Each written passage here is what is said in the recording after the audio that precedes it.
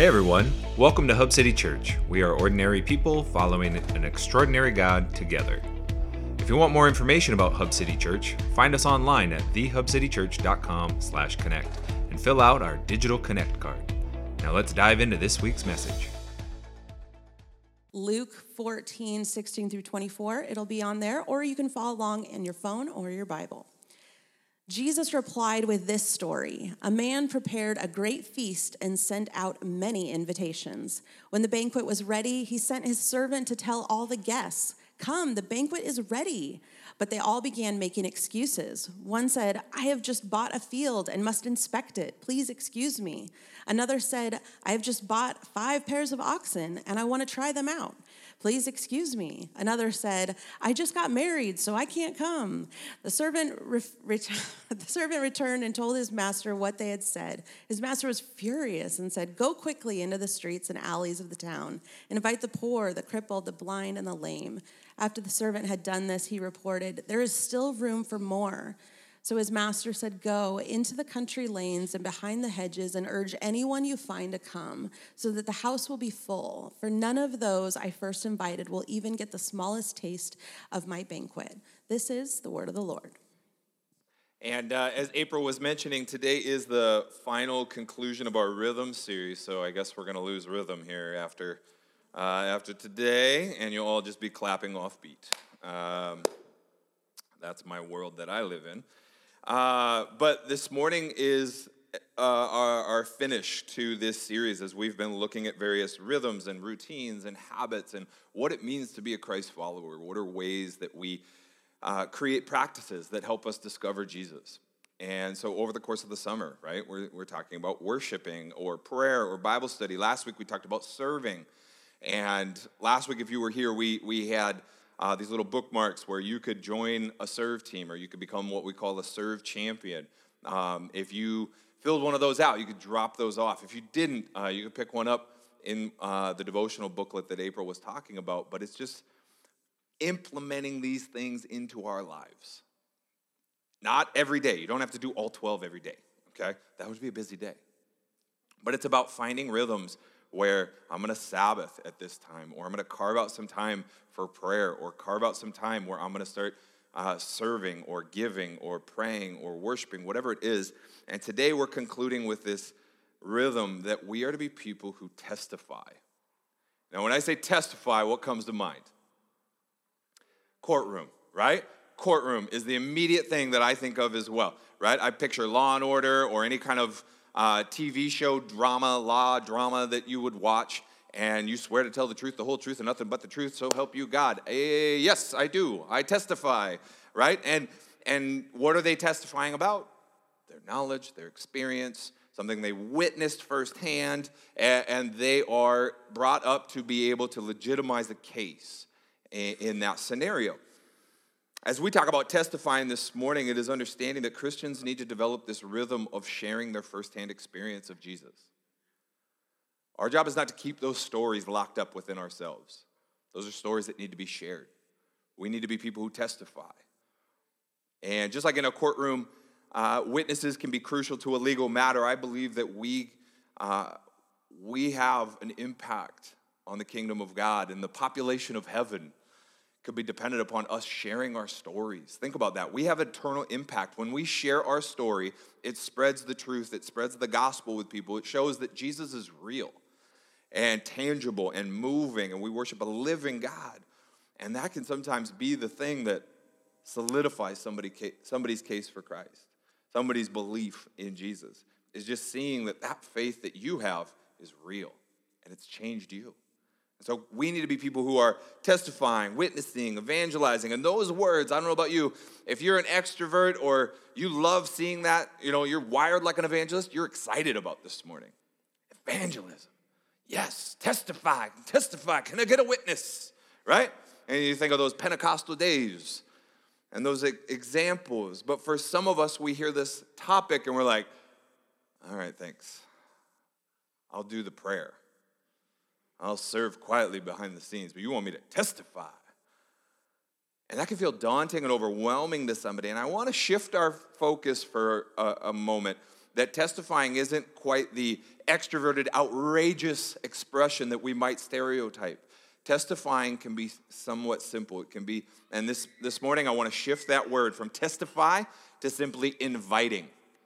Can we develop a rhythm of inviting? Because as we see in this parable, Jesus shows us a way to testify about our faith is to invite people in. Inviting people in to do what? Meet Jesus. Testifying and witnessing and evangelizing is simply, I'm inviting you in to meet Jesus. I want you to meet this guy. He's changed my life. Can we be people who invite others to Jesus? Developing that rhythm, right? It's a little less make me uncomfortable, right? Evangelizing, I'm like, tense up. Okay, I gotta get, right? And it brings me flashbacks to times where evangelism was not my way, right? But inviting, I can invite, and I can invite people to Jesus. And the two ways I want to talk about inviting people are this: inviting people to church and inviting people into your story. As we invite people to Jesus, can we be people who invite people to church and invite people into our stories?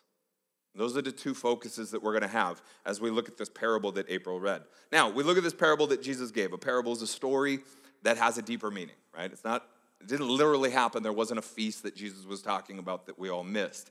What he is giving is this story with a deeper meaning behind the scenes, and it's talking about the importance of inviting people. And as we look at this morning, I want us to think of that parable and think of ourselves as the servant told to go and invite. Because the master of the feast is who?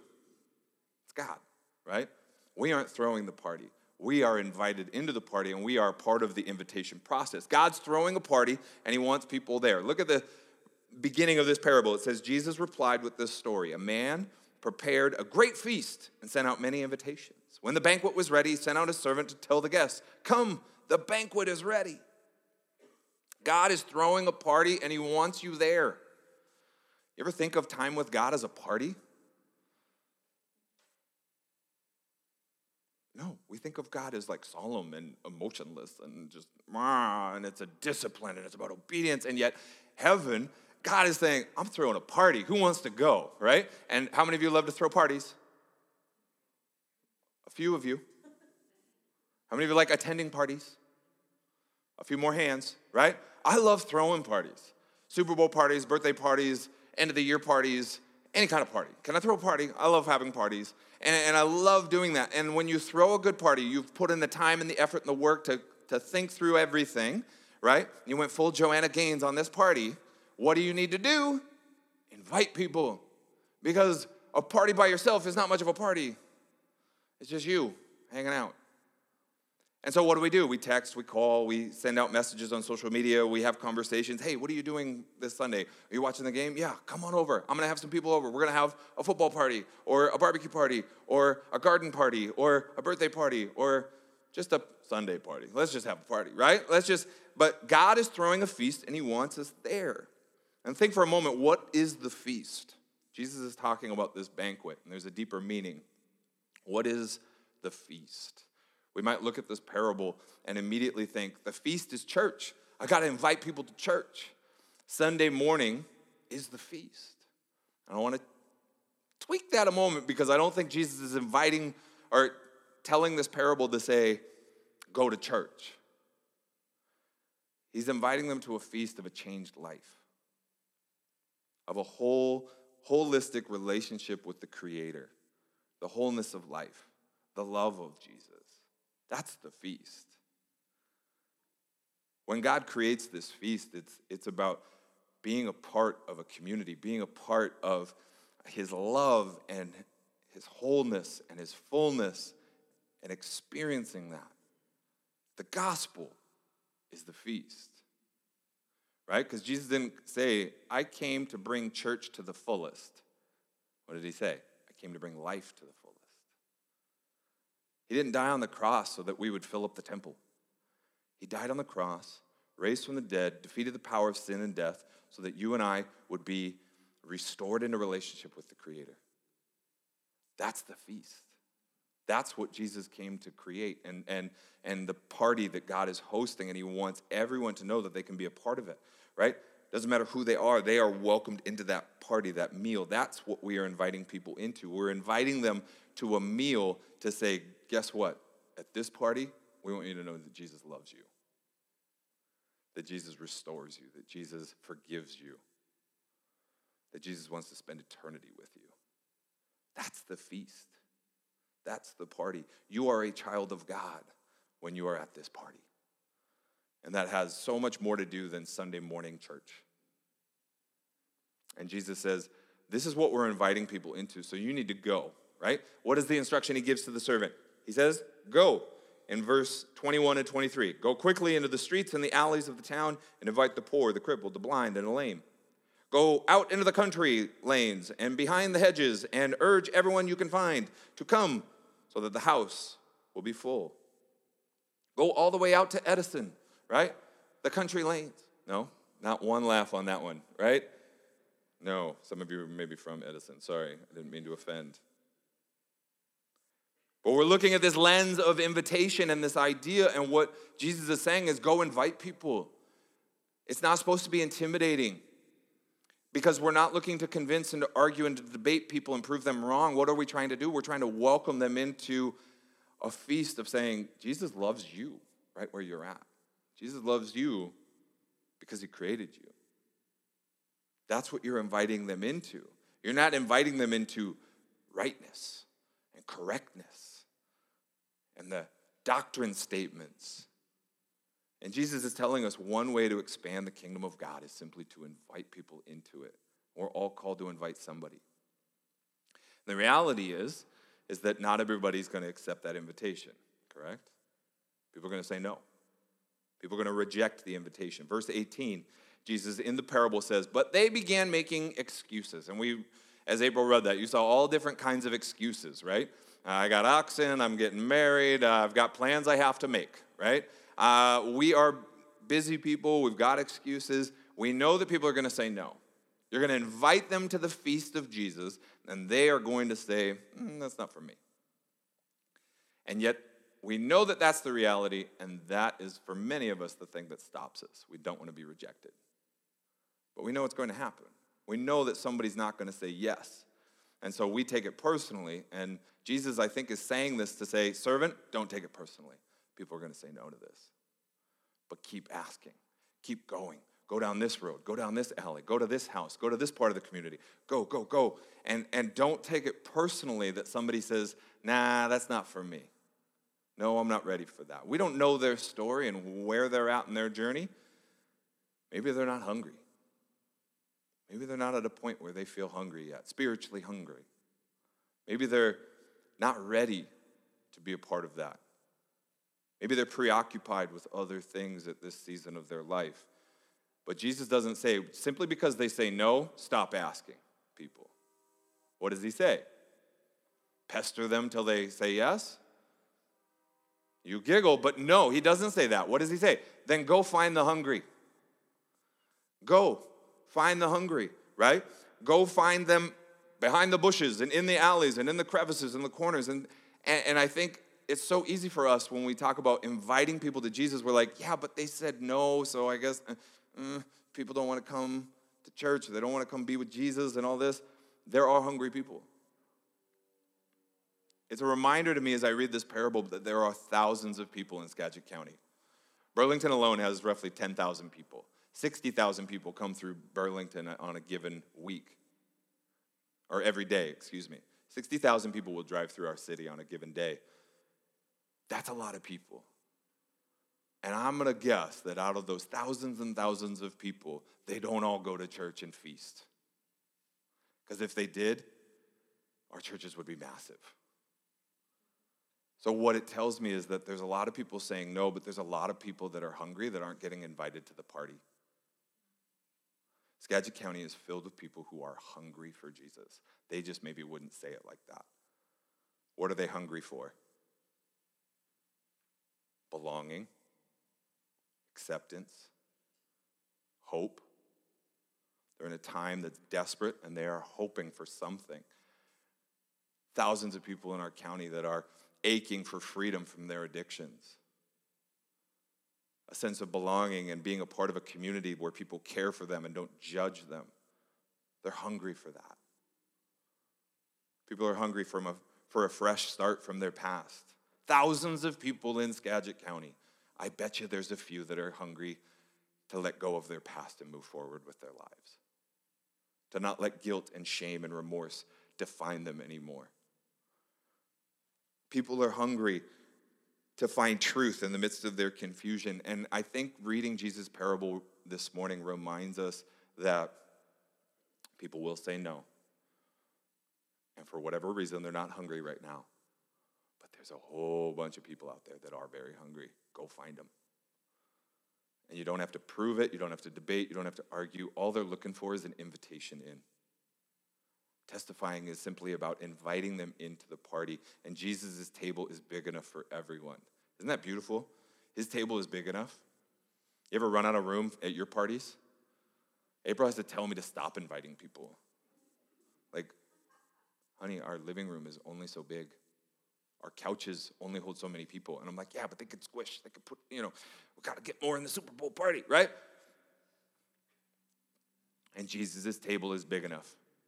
It's big enough for everyone to be a part of it. And it's big enough for everyone from various backgrounds and various ethnicities, various experiences, the rich, the poor, the male, the female, the Jew, the Gentile. That's what Jesus is getting at in this parable. Everyone is welcome to this party. Let's invite the healthy and the hurting. Let's invite the people that you would think aren't invited to this party. And he's showing us in this parable this importance of Christ followers developing a rhythm of inviting people in to meet Jesus. Because Jesus is the feast. Again, Sunday morning is not the feast, but inviting people to church can be a way that people can meet Jesus, isn't it? Right? Sunday morning, we meet with Jesus. That's part of what we're here to do, right? Not just listen to Sean. I hope that in the midst of my talking or in the midst of our singing, in the midst of our conversations, we see and hear and encounter Jesus. So church is an opportunity for us to invite people in and say, hey, why don't you come hang out?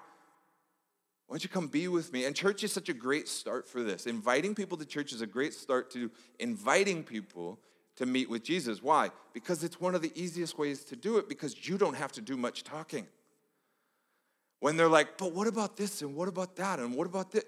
They've got questions and you're like, I don't know any of the answers. But hey, I got a great pastor because he's really awesome, right? Because I know you all brag about me when you're in your circles, right? Come in, let's go. No, it's less about having an answer to a question, but more about there's less pressure because all you're saying is, would you come and just join me? You want to come sit with me? You want to come engage with this community that I love and I'm a part of and I care about? Something keeps bringing you back, right? Something does. Our coffee's good, but it ain't that good. What keeps bringing you back? Tell them that. Tell them why you love being a part of this church community. And invite them into that because I'm going to guess that somebody that you're going to cross paths with is looking and hungry for something that you have found here. And it's not just cool atmosphere, it's not good coffee, it's not nice lighting. It's that you've met with Jesus in some way. Jesus is doing something in your story. And when you invite them into that, you're inviting them in to come meet Jesus with me. Can I introduce you? My kids are learning to do this right now, and their boldness is inspiring me because they're like fearless.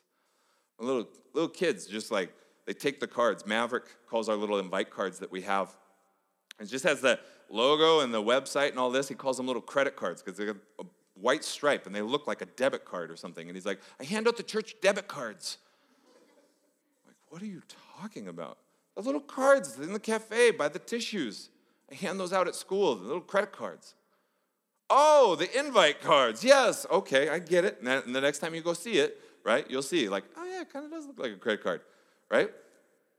My daughter started inviting people to youth group because she's now a youth student, and she's really excited to invite her friends to church. And she came home, and she's like, I invited somebody to church. Did they say yes? No, they said no. But I'm still excited. And it encouraged me Because as an adult, I sometimes get timid and I hold back. I have unchurched friends, which I hope all of you do. If you don't have unchurched friends, make that mission critical. I have unchurched friends. They don't go to our church, but they know I go to church. They know I pastor a church. And it hit me recently. Do they know they're invited to my church? Do they know that they're welcome here? They know that I spend my Sundays here.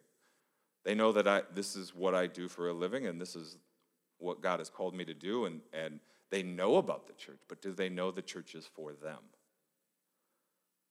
Or is it just that's what Sean does? We see Sean at sports or at this fun function or at this birthday party. Do they know that they're welcome here? It kind of hit me because I haven't explicitly with all of my unchurched friends said, hey, if you're ever wanting to on a Sunday morning, you can come join us.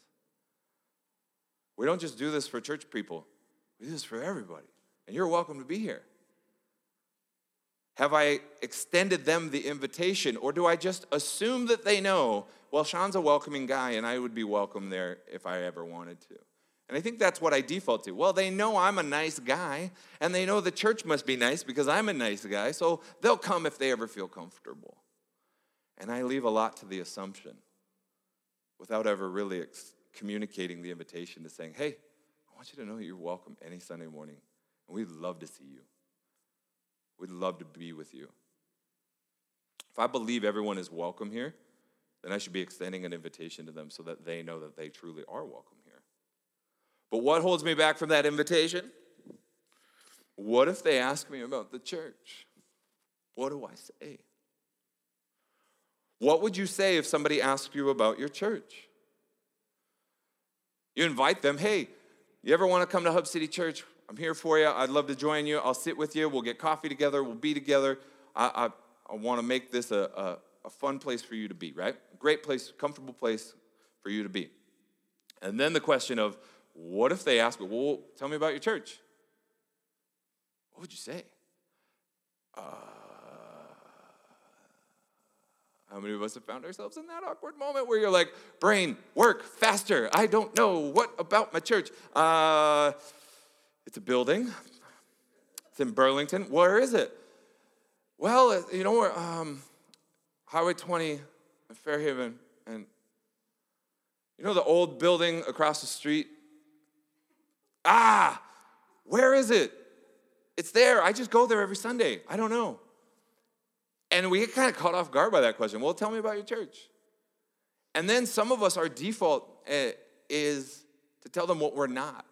Well, we're not weird. Great. I figured that because you're not weird. Right? Well, we're not too judgmental. Not too judgmental? We're not too political. We're not too uncomfortable. We're not too formal. We're not too snooty. What is that? What? We're not. How compelling is we're not? It's not. And I'll tell you this, from my experience, and you might have a different experience, but from my experience, the unchurched people in my life don't really care about my denominational doctrine statements. They don't really care about our bylaws and the way we make decisions, and they don't care about that sort of stuff. And some of us are so wrapped up in our heads, like, well, I think, what denomination are we? What? I think there's something about squares, and there's a lot of them. How many are there? There's 4. We're 4 square. 4 square. Yes, we're a 4 square church. Well, what's a 4 square church? I didn't expect the test. I wasn't ready. I think there's a cross, and then there's a bird, and a goblet, and you feel on edge. You feel like, I didn't expect the pop test, or pop quiz, right? People they're not really looking for that. And they're not really looking for what you're against. They care about what you're for. What are you for? We are for creating an environment where everyone feels like they can belong, where you can be yourself. We are for you finding a place where you don't have to have all the answers to your questions, but we believe in the one who does have the answers, and that is Jesus. We believe in a place and being a community of people where everyone knows that they're loved by Jesus. Don't we believe in that? I said it earlier. Tell them why you love coming here. Not what we're against and not what our bylaws are. What do you love about your church? Tell them that. Tell them that, man, this is a place where I've learned to develop friendships with other believers. This is a place where I felt my talents were utilized. This is a place where I felt mobilized into my community to go love people well. This is a place where I felt accepted and I didn't have to put on a mask. But I would encourage you to be ready. The Bible talks about being prepared in and out of season. Be ready for that, as they might say in the business world, that elevator pitch. And it's not that you're scripted and rehearsed. That would be awkward, right? Tell me about your church. Hub City Church is a great place to feel Jesus. Hub City Church loves people. Like that would not be, don't do that.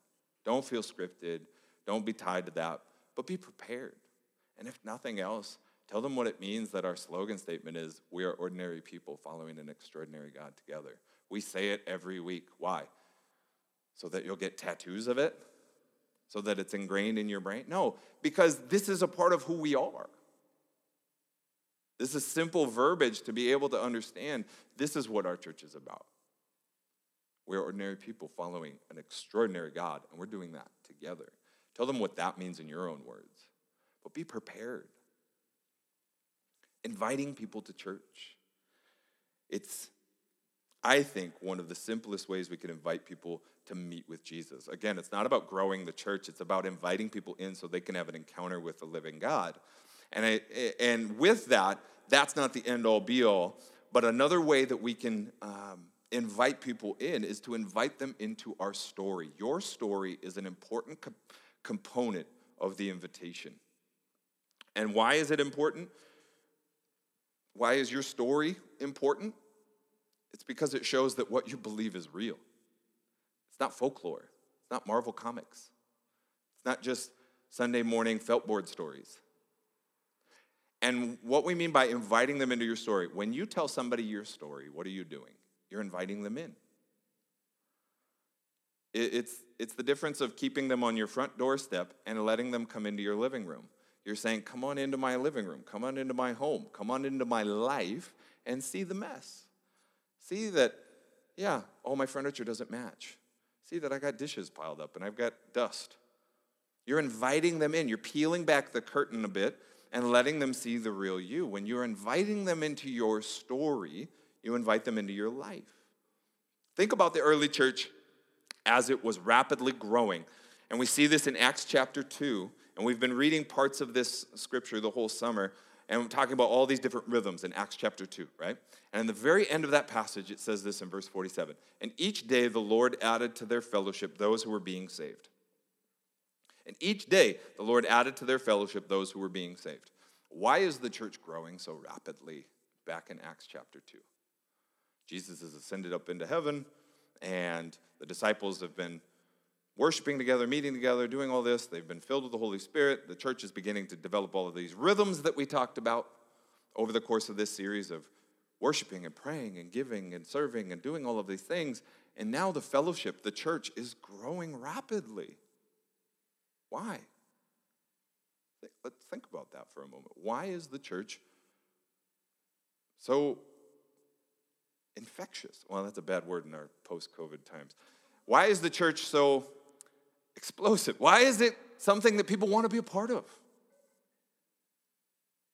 Why? It's not their social media. It's not their cool environment on Sunday mornings with lighting and fog and the songs that they sing and the killer band. It's not the preaching of Peter. He was a fisherman. And he didn't take TED Talk instructions on how to lead a nice sermon. He just preached whatever the Holy Spirit inspired the guy. And he was blunt and to the fact. I think they grew exponentially because the people in the community around the church saw that Jesus was transforming the people and their stories. Jesus was changing their stories. And people began to share and show their faith in new ways. They began to testify, inviting people into their story with their action and in their words to say, look at the difference that Jesus has made in my life.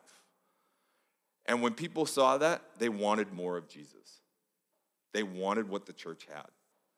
It wasn't this gimmick, and it wasn't this church growth strategy. It wasn't a cool attractional model. It was simply people in real life living out their faith, sharing their faith, and showing their faith. They were testifying in word and in action, right? They would boldly share their faith. This is how Jesus has changed me.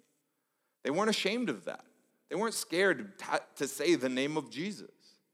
And they would talk about how Jesus has changed their story. And not only that, they would show it. It gave evidence to the transformation. People outside the church are seeing a change in this guy over here and this gal over here. There's something different. They're seeing and they're hearing stories of a change, of a transformation. Looking over here and they see Bill, and Bill's no longer overwhelmed with worry and anxiety. Why? Because his peace is rooted in Jesus. And they're looking over here and they see Sharon, and man, Sharon's marriage was not good. But something has changed in her marriage. And her life is dramatically changed. And they begin to ask, what's the difference in your marriage? And she begins to talk about how Jesus has restored this relationship. Oh, man, let's go talk to this guy over here. Oh, Joe, what is going on with you? Something different about you. He's like, I'm not bogged down with bitterness anymore, man. Why? Because I'm learning to quickly forgive. Where are you learning that? I'm learning that with other Jesus people. Because we're being taught to quickly forgive when we've been wronged. I'm not being consumed by anger anymore. I'm not being overwhelmed with greed because I'm learning to live generously. I'm not being defeated by this warped self-image because I'm being taught that my identity is I'm a child of God. They're not giving sermons with 3 points and a takeaway. What are they doing? They're just inviting people into their story. They're telling people this is what's going on. And it's because they're putting into practice these rhythms. You see that passage in Acts 2:47 when it says the church was growing rapidly comes right on the heels of this passage that we've been talking about all summer, about rhythms.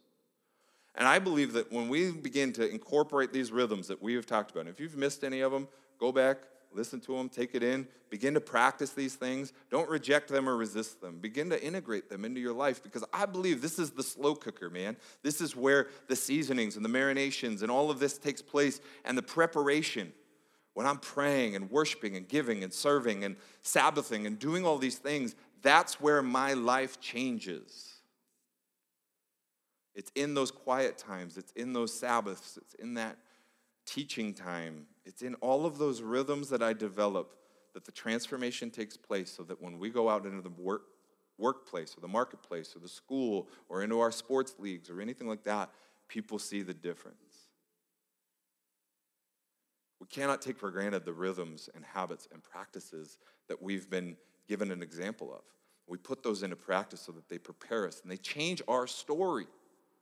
My story is being changed because I'm changing my rhythms, my identity, my peace, my outlook on today, my outlook on the future, my priorities. Those things are changing because of the times that I'm spending with Jesus where nobody else is around. And that is where I'm in the slow cooker. And God is just changing my heart, transforming me, softening me, adapting me. And then when I go out, I'm a different person. And I think that's what's happening in the early church. God is doing something good in this community of people. Then they go out and people are like, I want what you got, man. What's your secret? What's the difference? And they weren't afraid to say, it's this Jesus, it's this faith, it's this community of people. And they would share it, they would show it, they would testify, they would give witness to this is the difference of my experience.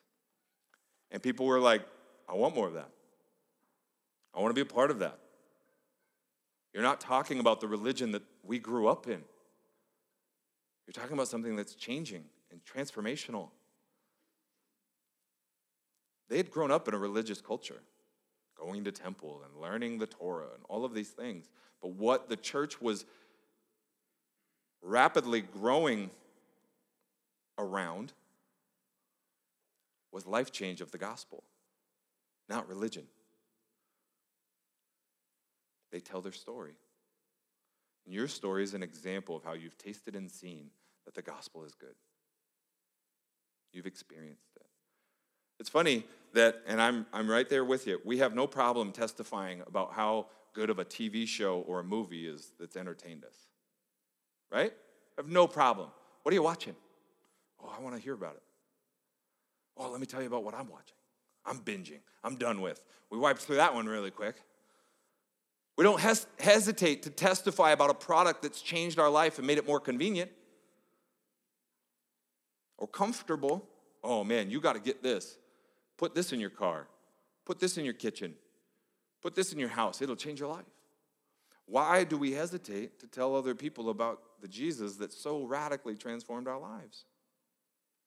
To share about how Jesus loves you and forgives you and restores you and makes you new. Man, oh man. It just, when I think about it like that, it just motivates me that what am I afraid of? I really don't have much to be afraid of. People are going to say no. But there's a lot of people aching and hungry to hear about it. So in telling your story, I want to give you 3 simple things, 3 simple tips for sharing your story, all right? Because I know for some you're like, where do I start? How far back do I go? How much information do I give, right? How much of my story are we giving them? Am I giving them the unabridged novel, the history of here's the book on Sean, right? Well, 3 simple tips, some ABCs for you, all right? And these are very practical, very simple, but in thinking about, okay, I'm going to be inviting people into my story, here's some simple tips. One is it's about you. You're telling somebody your story, not, hey, I read this in a book one time. What you're doing is telling them this is the difference that Jesus has made in my story, my life. And 1, it personalizes it, and 2, it makes it really hard to argue, right? If you tell them about another story, you tell them about something you read in your Bible, people are like, I don't know if I believe that. But you're like, here's my story. It's really hard to argue with that. This is the difference in my life. B, or the second point, B, is to keep it brief. Keep it to the point. Right? People aren't going to give you a ton of time. They don't want to sit for 30 minutes and hear every little minutia detail about the decisions that you made and didn't make and all of that. But to just keep it simple, keep it to the point, and have it ready to share in that consolidated manner. Keep it brief. And C, to keep it Christ-centered. 3 simple tips, right? It's about you, it's brief, and it's Christ-centered. Jesus is the hero of your story. And as much as we want to be the hero, I'm not somebody's savior, am I? So I want to point them to the one who is. So make it Christ-centered. Make it about Jesus. Share with your friends. Share with the people in your church. Write it down. Write it again, right? Make it so it's a part of you. It comes out naturally, again, where you're not caught off guard of like, well, why do you believe in this church stuff? You have your story ready to share. You aren't grasping, well, back when I was 7, I saw a felt board story at a VBS.